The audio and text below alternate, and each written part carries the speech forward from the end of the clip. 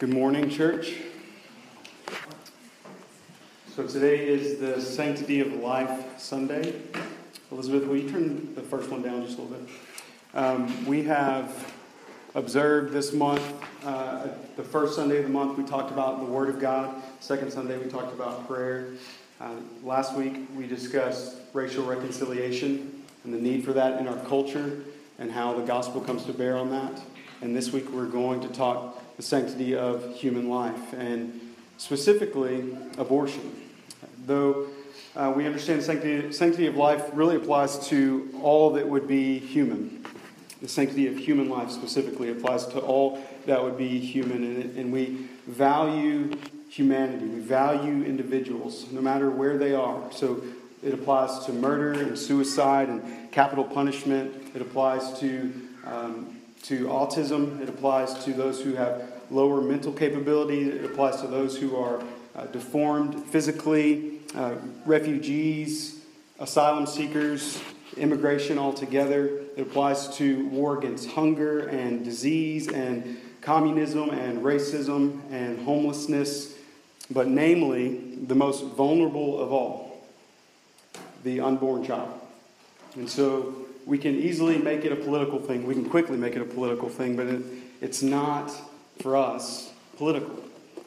It's first and foremost a gospel issue, because if we believe God is who He says He is, and He's done what He's done, He's made us in His image, and He is reconciling us back to Himself, though we've run from Him in our sin, and He's done all of that through the sacrifice of His Son, Christ on the cross. If we believe all of that, then we need to live like we believe it. And so when we talk about the sanctity of human life, we're going to talk about it in light of the gospel. When we talk about abortion, we need to talk about it in light of the gospel. But we also should be aware that it is a very sensitive issue.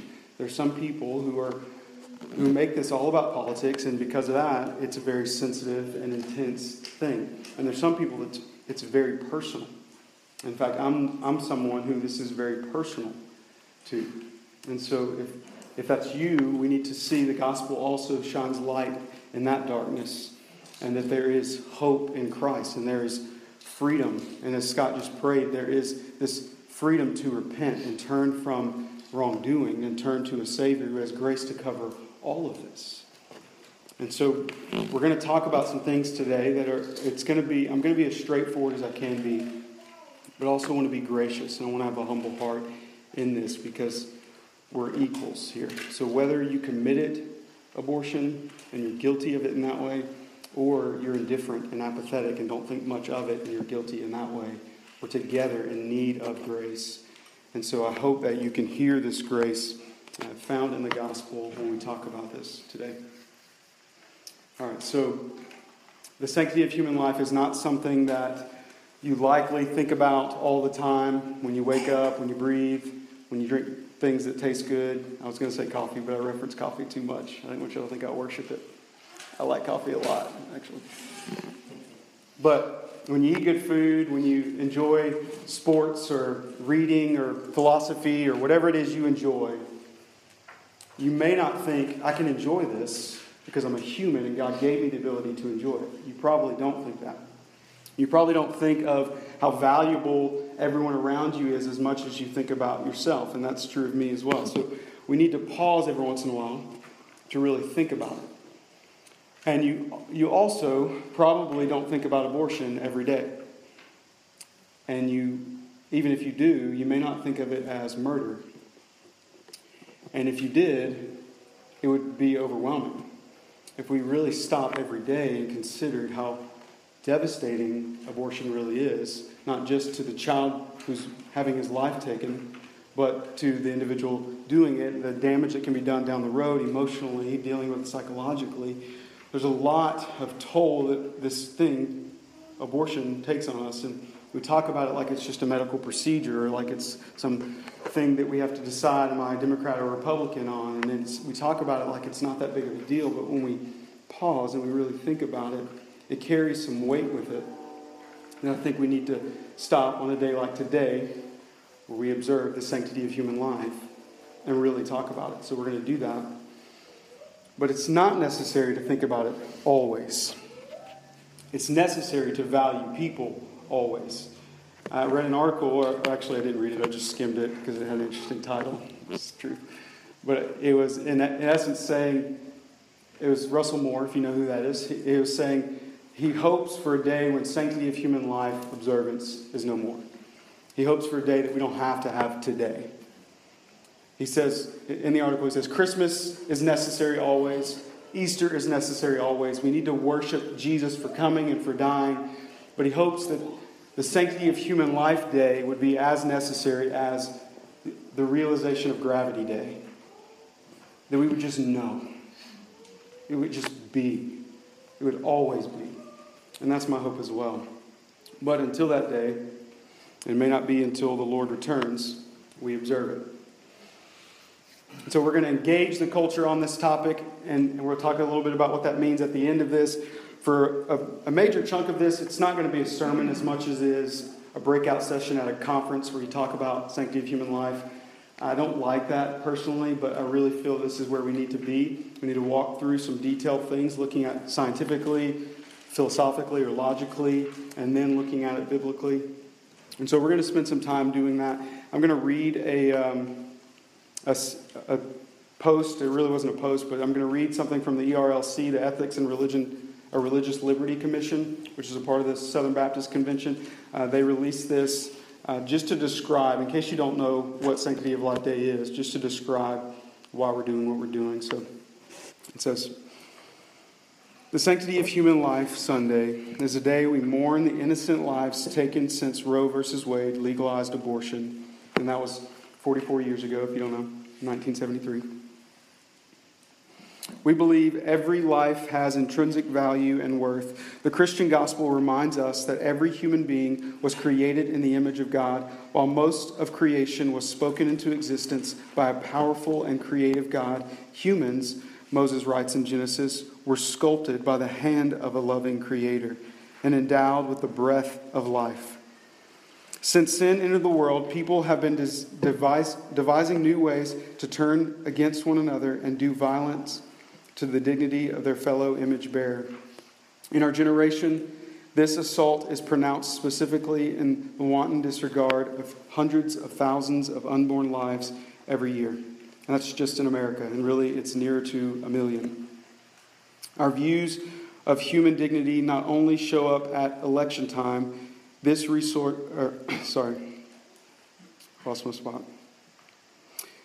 show up in the ways we treat our fellow human being.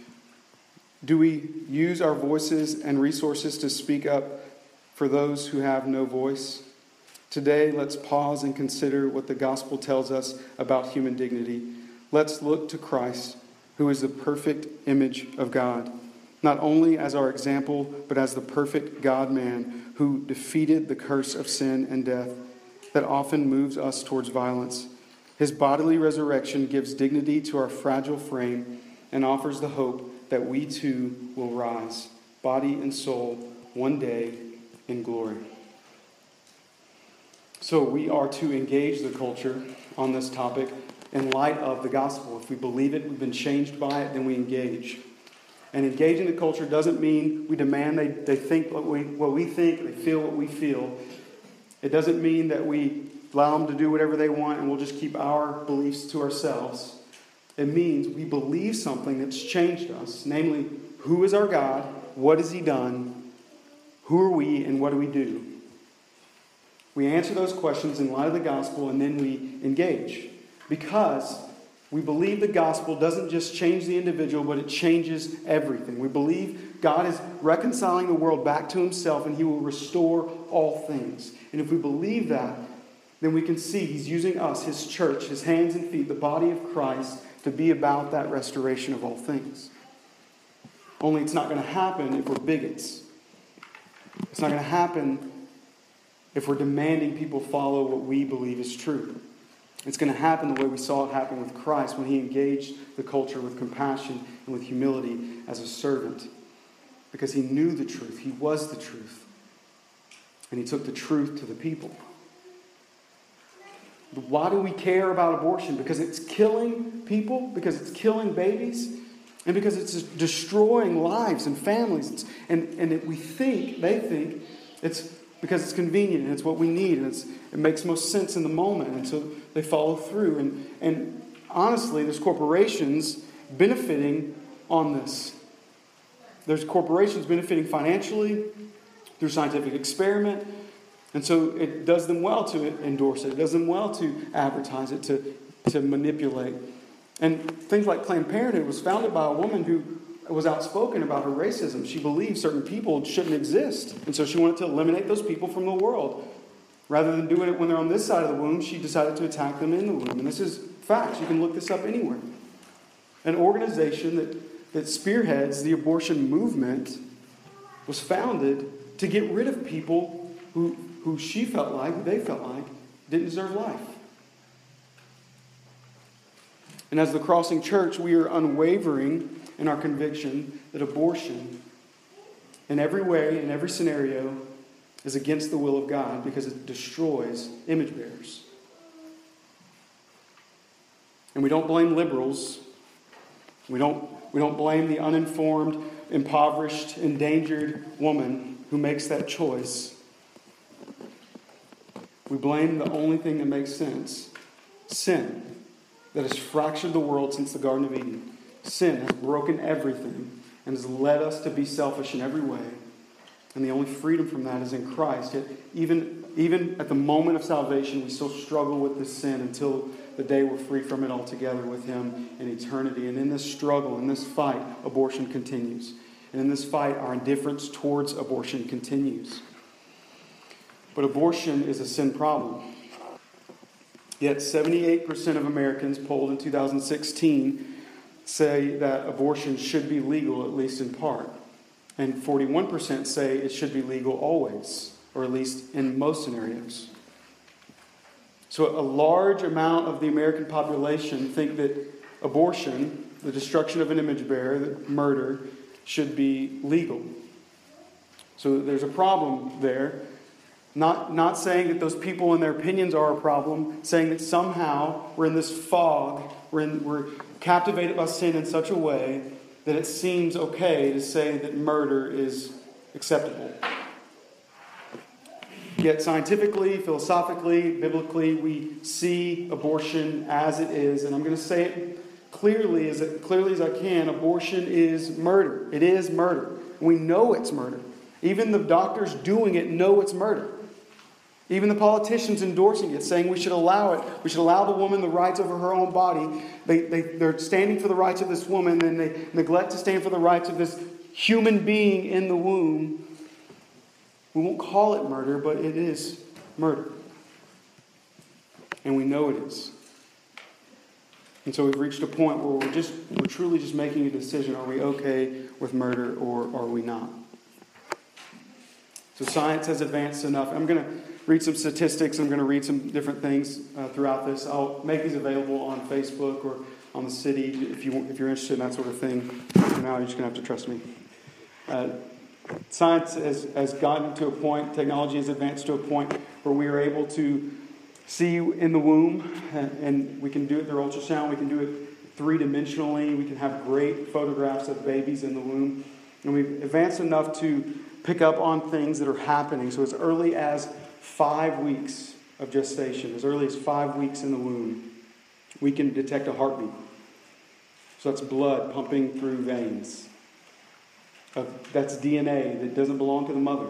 It's unique. It's its own human being. And then as early as 8 weeks, we can pick up on things like all organs being formed, the liver functioning, the kidneys learning to flush fluids, sucking of a thumb, and doing tests to withdraw blood and things like that. We've seen that the prick of a needle causes the baby to recoil in pain at 8 weeks. They feel it. They know pain. The brain's functioning. It's a human in every way. Yet, more than a third of abortions happen after this. So science has reached a point where scientists, doctors, have to just admit this is a human. It's not just a clump of cells. It's a human being. Yet still, they would push for abortions if that's needed. And if you don't know, Roe versus Wade What actually was decided in 1973 was that it's okay for a mother to decide to end a pregnancy if it is against the health of the child or against the health of the mother. Only it's been loosely defined that health is not just physical, but spiritual, emotional, psychological. So, if there's any indication of stress, for example, I don't want this baby, it's going to ruin my life. Any indication of stress, then that's against the health of the mother, and she has rights to end the pregnancy. It's also a part of the rights of the doctor to, in many states, to decline that, but then there's other options, so she can just go somewhere else. And it's also the doctor's decision in the case of a pregnancy that's reached full term and complications occur to consult with the mother whether or not to abort the pregnancy. So in many cases it can happen much later. In most states, no later than what we would say is full term, so the third trimester.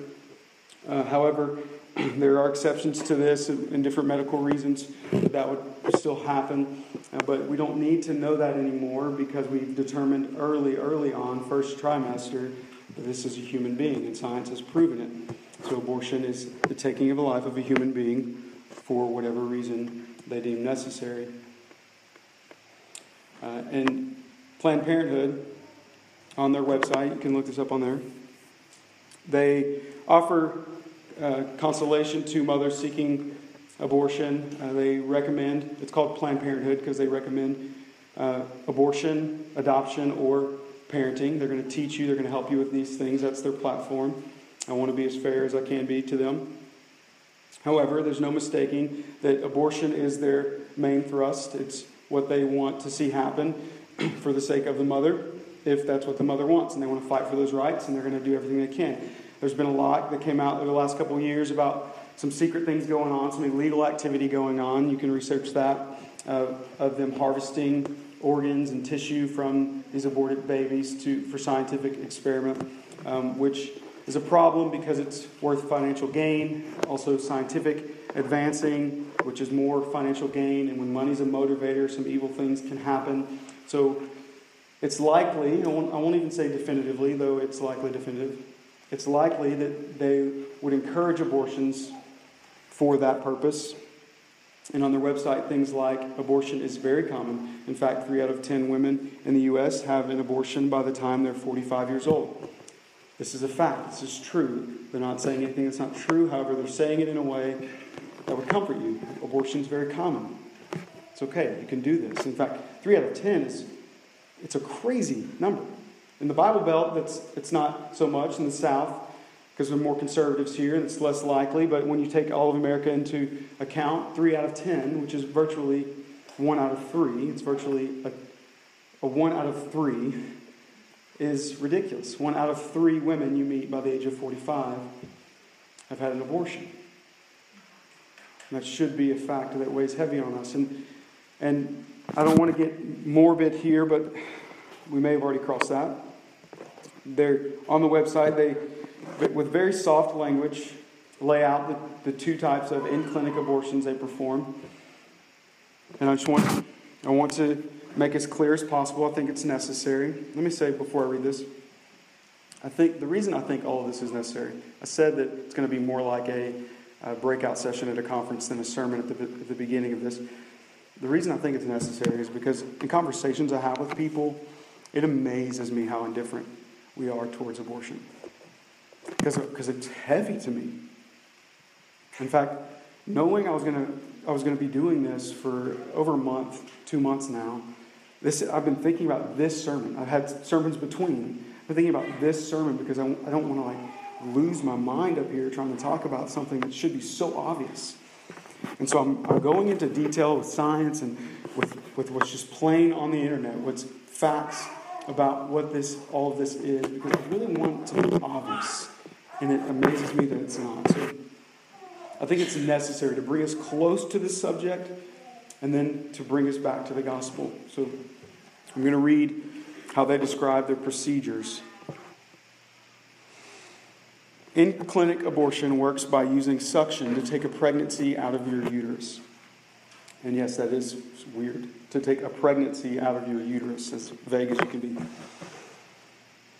There are a couple kinds of in-clinic abortion procedures. Your doctor or nurses will know which type is right for you, depending on how far you are in your pregnancy. Suction abortion, also called vacuum aspiration, is the most common type of in-clinic abortion. It uses gentle sucking to empty your uterus. It's usually used until about 14 to 16 weeks after your last period. Dilation and evacuation, also known as D&E, is another kind of in-clinic abortion procedure. It uses suction and medical tools to empty your uterus. You can get a D&E later in pregnancy than aspiration abortion, usually if it has been 16 weeks or longer since your last period. So, again, it's worded on Planned Parenthood in a way that would not sound shocking. That's to clarify, though, the language has been softened. To clarify, procedure 1, the baby is vacuumed out. This fragile, defenseless human being is vacuumed away from its mother, its source of life, because it's vulnerable and unable to survive without her. He or she is vacuumed out, and the tissue is discarded, or as we know as Planned Parenthood, it has been saved, stolen, and used elsewhere. Procedure 2, the baby is too far along, too developed to simply vacuum out, so they use medical tools to cut the baby into pieces and then vacuum it out. So as straightforward. I'm not just trying to stir up your emotions about this. I just want to be straightforward. This is what's going on. And it's going on by the thousands every day. Human beings by the thousands every day. Just in America. So we can say it's just science, it's just a medical procedure, and we can distance ourselves from it. But there's a reason that even these medical professionals will use such careful language when describing these procedures.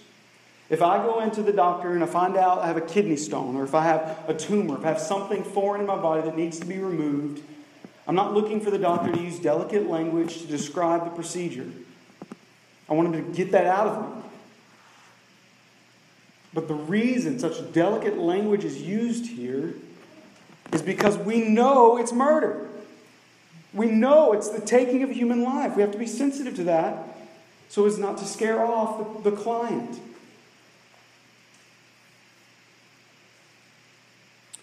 It's like calling adultery an affair, as if softening the language is going to somehow not destroy the lives of the kids, or it's not going to be as painful for the spouse who got cheated on. Softening of language doesn't take away the sin. And I am aware that there are medical emergency situations for which abortion may seem like a logical decision. And I want to be sensitive to that. I have, by God's grace, never had to experience that situation. I couldn't imagine being in that situation, having to make such a decision. I want to say I would lean hard on the grace of God in that moment, and I would trust Him with whatever is going on in our lives if we were faced with that sort of decision. But according to statistics, that is very rare when looking at the bulk of abortions in America. Less than 0.5% of abortions in America, less than 0.5% of them are because of victim of rape or incest. And about 7% are actual physical health issues for the mother or for the child. So we're seeing a total of 7% are what we would say might be extreme or emergency situations. And 93% of abortions are in the name of convenience. So whether it's an interference with education or a career, or a desire to not be a single mother, or a desire to stop having kids and not have any more children because you have too many, you can't afford a baby, you're not ready to have kids, or for many it's no reason was given. They just wanted an abortion. 93% of abortions in America are out of convenience. Human being is killed for convenience sake. And out of those that would have an abortion in America, 54% of them profess to be a Catholic, a Protestant, or evangelical specifically. 54% confess Christ as their Lord on the document before their abortion.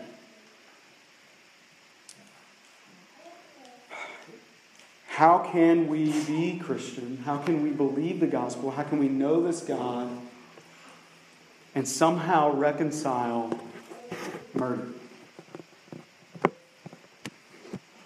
It's not just an embryo, it's not just a fetus, it's not a clump of cells, it's a human being. And many abortions happen after this human being is vital.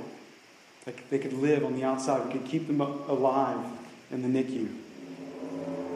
We know they're human, we know it's killing them.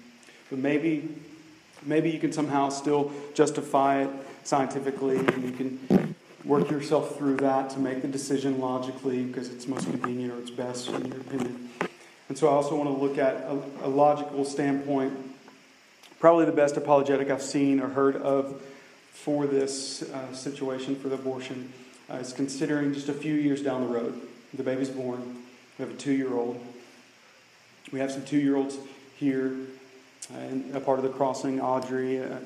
Titus is about to be 2. Timothy's about to be 2. You can picture this hypothetical child. Now imagine, is there any situation, is there any scenario you can imagine that you would think it's justifiable to take the life of this hypothetical 2-year-old? Can you think of any reason? Perhaps this child is deformed and is unable to truly enjoy life as a normal functioning human being. Would it then be okay to kill this 2-year-old?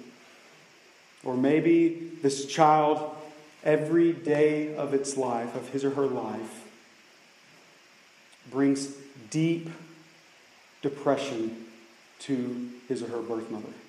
Maybe every day of his existence causes pain to his birth mother because of some horrific incident of her past that conceived him. Is it then okay to take the life of this 2-year-old? Or even if it were possible, some imaginary scenario where if we were to kill this child, it would bring back his mother who died in child labor. If that was somehow possible, would then it be justifiable to kill this 2-year-old? I would hope and I would think that we would know it's never okay to kill a baby. It's never okay to kill a 2-year-old. And somehow still, we're totally fine if we just bring that back a little bit. If we go back in time a little and it's back in the womb, then it's okay. For those same reasons. There's this undoing. There's this cloud that we're in. It's this desensitized mindset that we have in a culture that's somehow accepted. And I believe and I hope that one day we'll look back on this horrific thing in American history and see it as it is. Murder. The way we look at the Rwandan genocide of 1 million killed. Or the way we look at the Holocaust, where Hitler sentenced to death as many as 11 million people legally. He sentenced them to death. And it's horrific. It's horrible. We'll go to monuments and we'll observe the piles of shoes and the stacked up dead bodies, and we'll feel the weight of it. These are human beings killed in genocide. I hope for the day that we would stop abortion because we sense that since Roe versus Wade in 1973, some 60 million babies killed. We see it as it is, the greatest genocide in the history of the world. And that's just America. Because around the world, there's some 60 million babies aborted every year.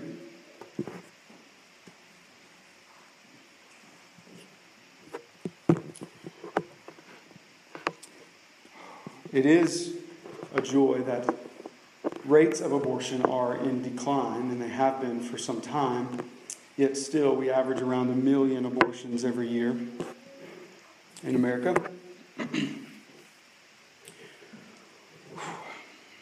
And while many may feel the weight of guilt and shame surrounding this, it's my hope that we would all feel the weight of it because of our indifference.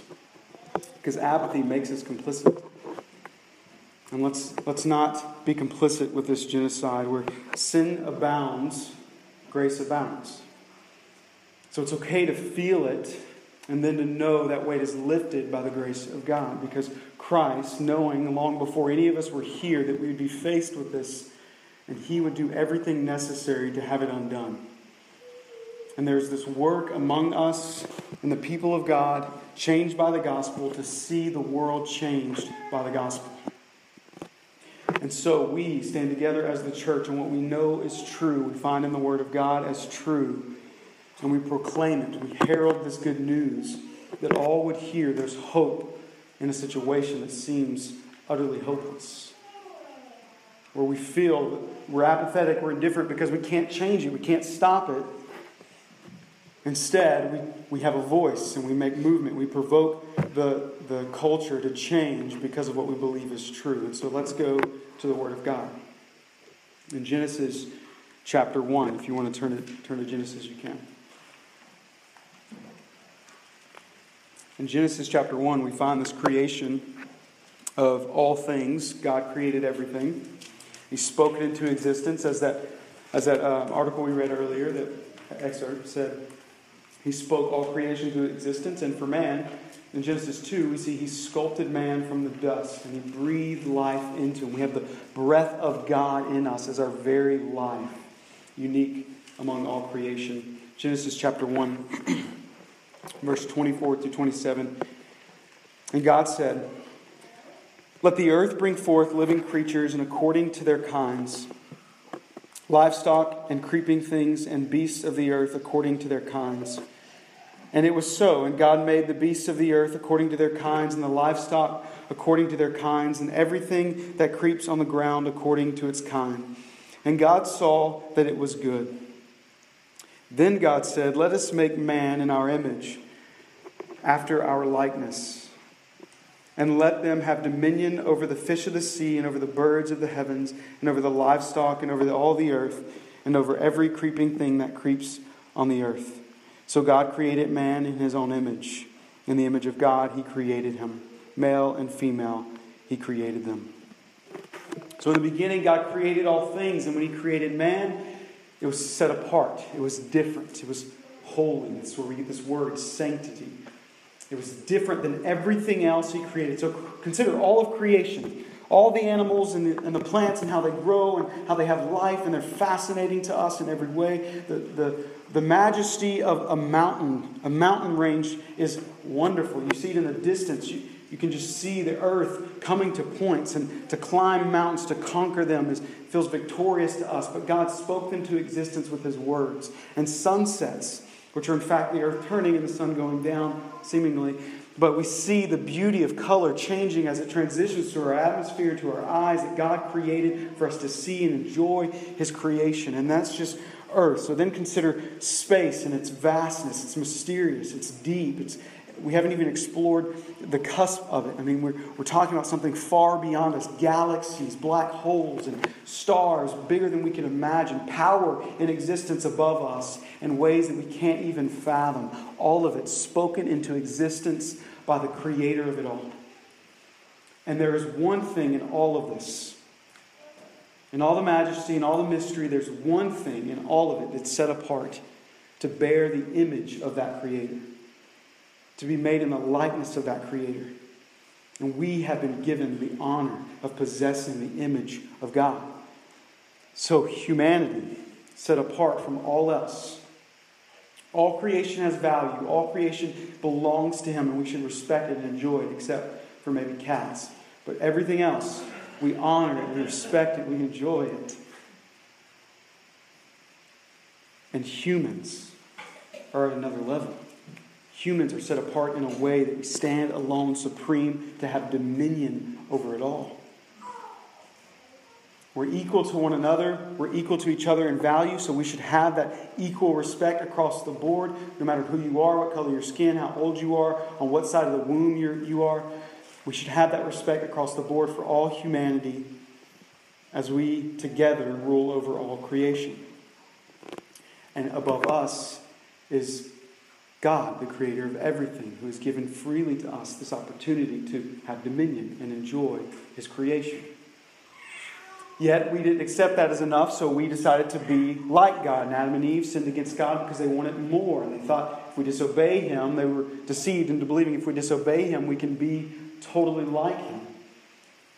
And so they ate of the fruit he told them not to eat of, and sin entered the world in the hearts of men and has been passed down from father to son to daughter from then on. And we are broken and flawed, thinking of ourselves, trying to be better, working our methods, thinking we know more than the rest of the people, thinking we know how we're going to improve our lives. And we're scraping and trying to find the way to improve, to pile up everyone else so we can stand on top of them, to have more power, more money, more prestige, to outdo everyone else, looking down on everyone else so we can feel better about ourselves. This is sin gripping our hearts, deceiving us into believing that we can somehow be better than the rest of humanity.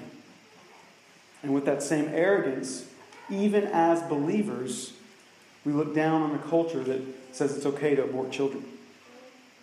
With arrogance, we're angry at people for their decisions, when truly we should be angry at sin in us and in them. Desperate to right that wrong, we come to this realization there's only one way to right that wrong. And that's the gospel of Jesus Christ. So human to human, we are obliged to hold one another in high esteem, knowing that all people, under this common grace for all people, Christian and non-Christian, all people are holy in God's sight because they're set apart. But they're not holy in this specific way that we can be in Christ. Because there's still the sin that remains that's broken us and kept us far from God. So though we'd still be above the rest of creation, we're far from God. We can be nowhere near him. We fall short of his glory in our sin. So Christ has come to fill that gap. Not as a plan B, as a backup plan. He came knowing it would happen to restore all things, to show us this distinction between the evil that we think is good and what true goodness is in Christ. And so by the grace of God, we have faith in God through Jesus Christ, and we can in him see ourselves restored and then be joined together to see all things restored. None of this is because you deserve it. None of this is because somehow you're entitled to it. None of it is because you've convinced God that you're good enough. All of it is undeserved. All of it is by grace. And so we have no reason to look down with arrogance, boasting at our superiority to other human beings, because it's just not the case. Yet together with all humanity, we can sense the connection we have as people. It's unlike the rest of creation. That's why the feeling we have, the sadness we have about that dead dog that's behind the back building, if you've not seen it, it's really sad and disgusting. There's a dead dog. I don't know if it's still there. I haven't looked today. Behind that building back there. And some of the kids were looking at it, laughing, thinking it's hilarious. And I was like, it's a little bit morbid. You need to talk to your dad. But there's a sadness about it, right? Even if you don't like dogs, it's kind of sad. An animal's dead. But there's an altogether different, deep sadness. Like not just different, but mysteriously weighty grieving that we would experience if that dog were a child. It's just totally different. Everyone knows that.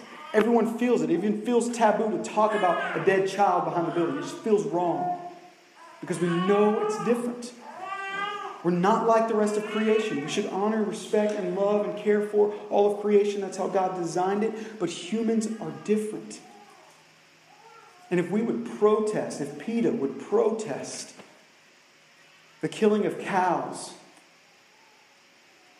and not protest the millions of abortions, how far off are we from how we were created?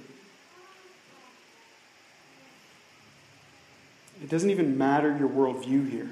It's intrinsic. We know there's a difference.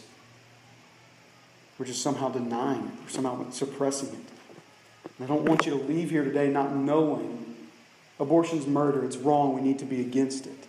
If somehow politics or media has has blinded you to the truth of this, has softened it in a way that makes it seem like it's not that big a deal, has somehow made it acceptable for someone to decide whether or not a baby continues to live, then we're far from where we need to be.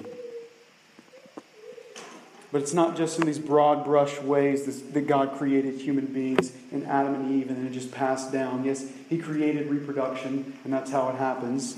You learn that in 6th grade, sex ed. But there is this way in which God is intimately involved in the creation of every single human being. We learn about that in a prayer written in Psalm 139, verse 13 through 16. It says, For you formed me in my inward parts. You knitted me together in my mother's womb. I praise you, for I am fearfully and wonderfully made. Wonderful are your works. My soul knows it very well. My frame was not hidden from you when I was being made in secret, intricately woven in the depths of the earth. Your eyes saw my unformed substance.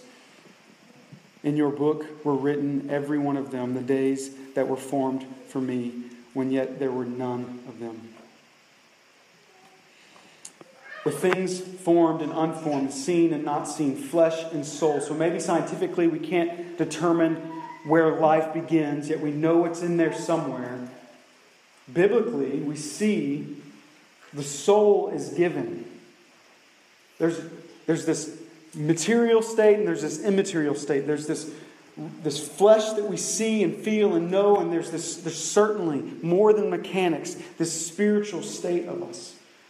God has given that to every human being in the womb from the moment of conception as He's knitting us together with detail. It says He created the days for you.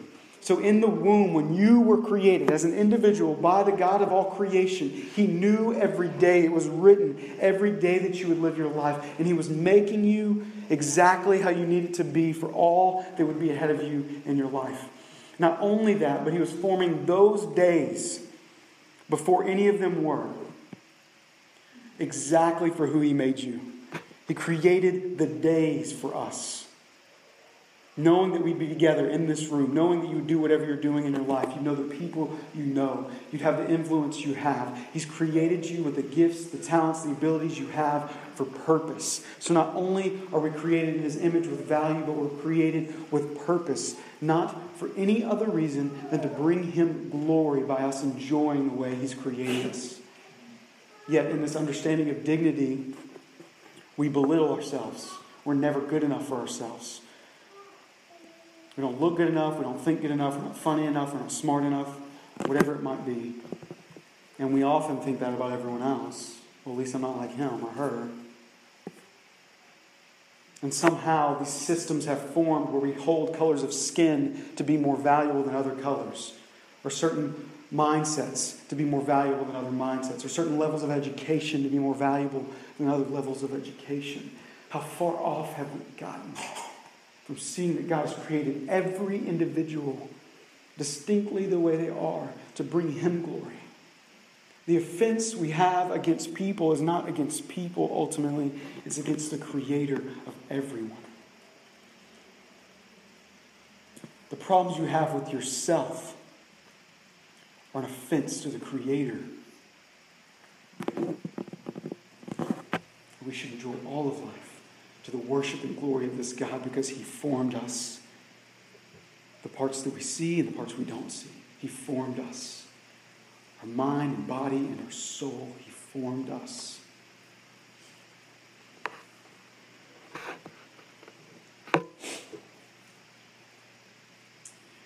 So who is God? Finally to those questions. Last time I spoke, we did them at the beginning. Now they're at the end. Who is God? He's the creator of all things. Broadly and specifically, He's the creator of all things. The one who gives life, and He alone possesses the right to take life.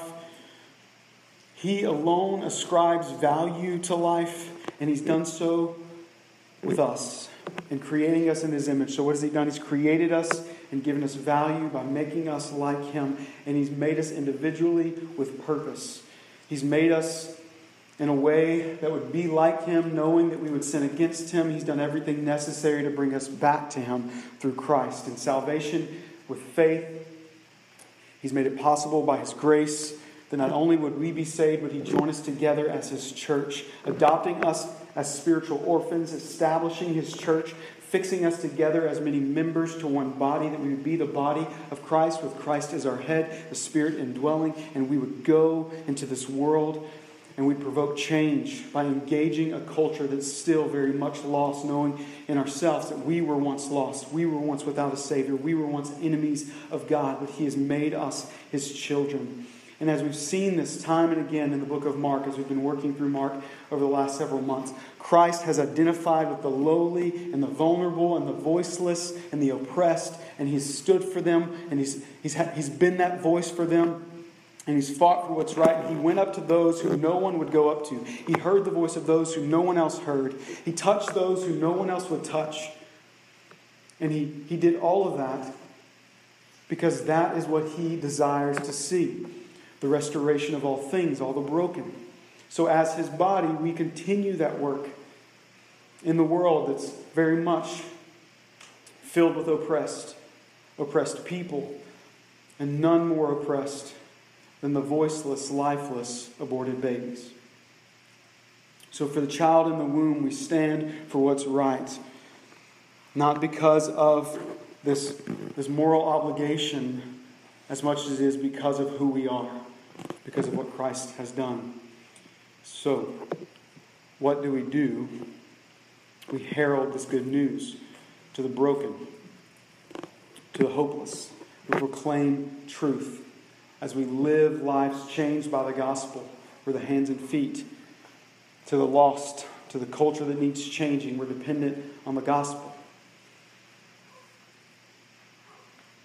And what we do is totally dependent on what we believe. So if your actions aren't showing, I want to see abortion end, then it's likely you don't believe that.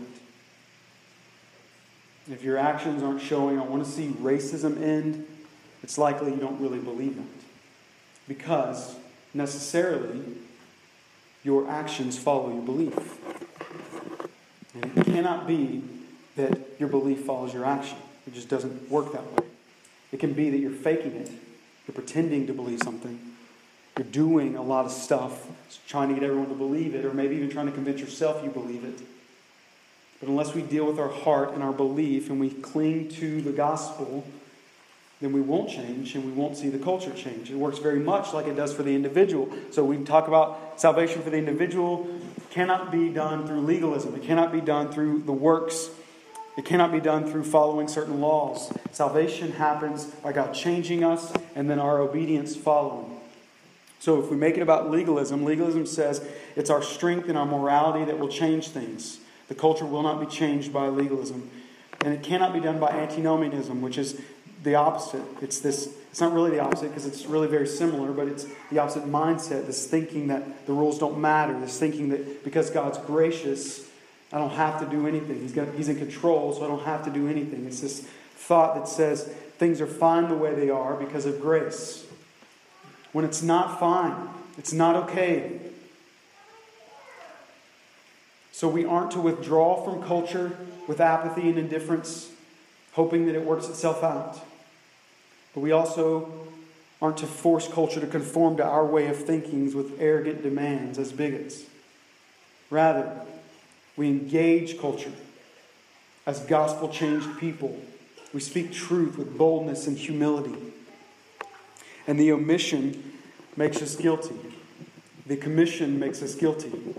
It was Martin Luther King Jr., I don't know if you ever reference his dad, but Martin Luther King Jr., who said, "He who passively accepts evil is as much involved in it as he who helps perpetuate it, or who perpetrate it."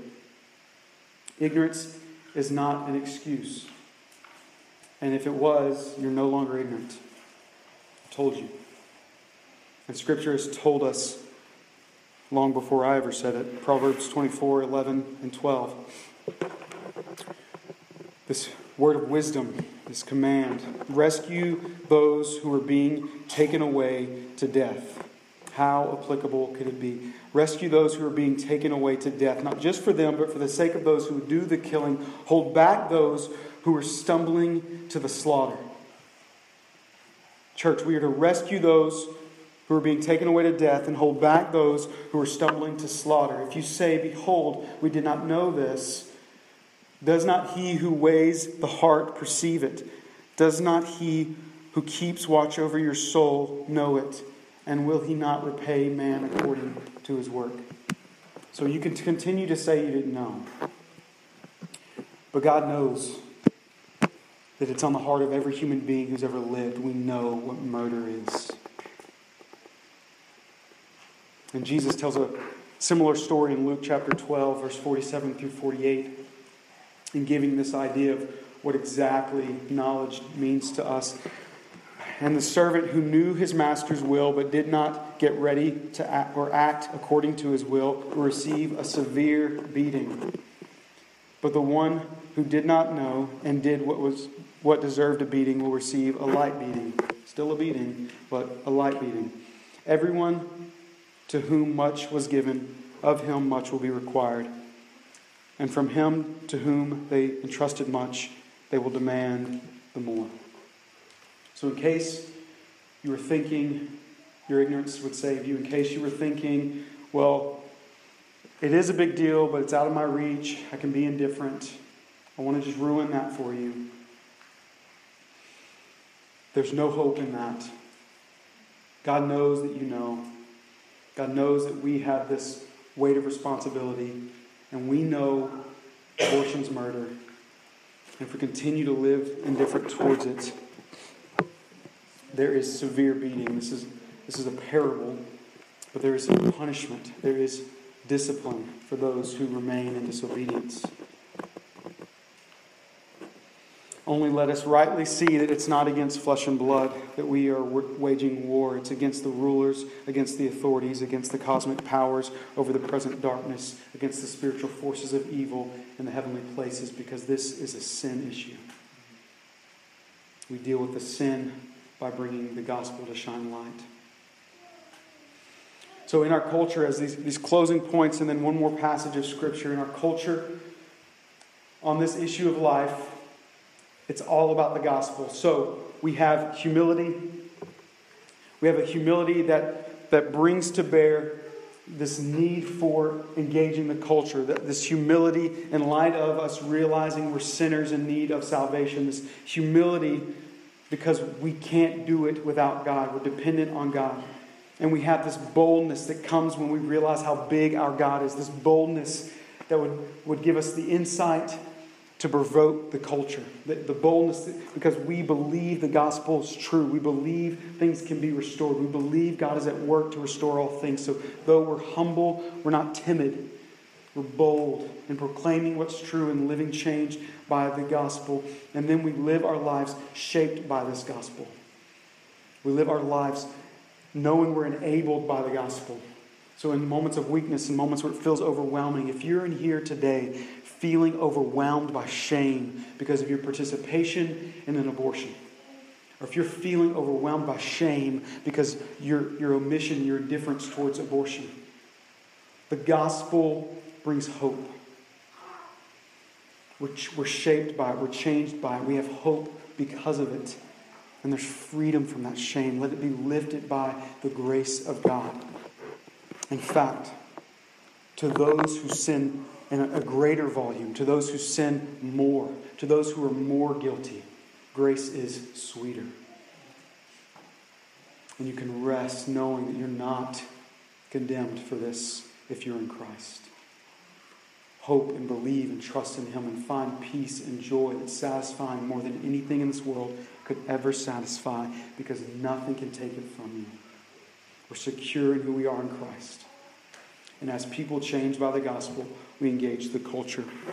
Romans 10 through 15. For with the heart one believes and is justified. And with the mouth one confesses and is saved. For the Scripture says, everyone who believes in Him will not be put to shame. For there is no distinction between Jew and Greek, for the same Lord is Lord of all, bestowing his riches on all who call on him. For everyone who calls on the name of the Lord will be saved. How then will they call on him in whom they have not believed? And how are they to believe in him of whom they have never heard? And how are they to hear without someone preaching? And how are they to preach unless they are sent? As it is written, how beautiful are the feet of those who preach the good news. This is us, changed by the gospel, being sent by the gospel to proclaim the gospel, because the culture will be changed by the gospel. Let's pray. Father, we may not, but we must grieve. So let us grieve. Let us mourn the deaths of many. Let us see that abortion is murder, and let us hate it as we hate murder.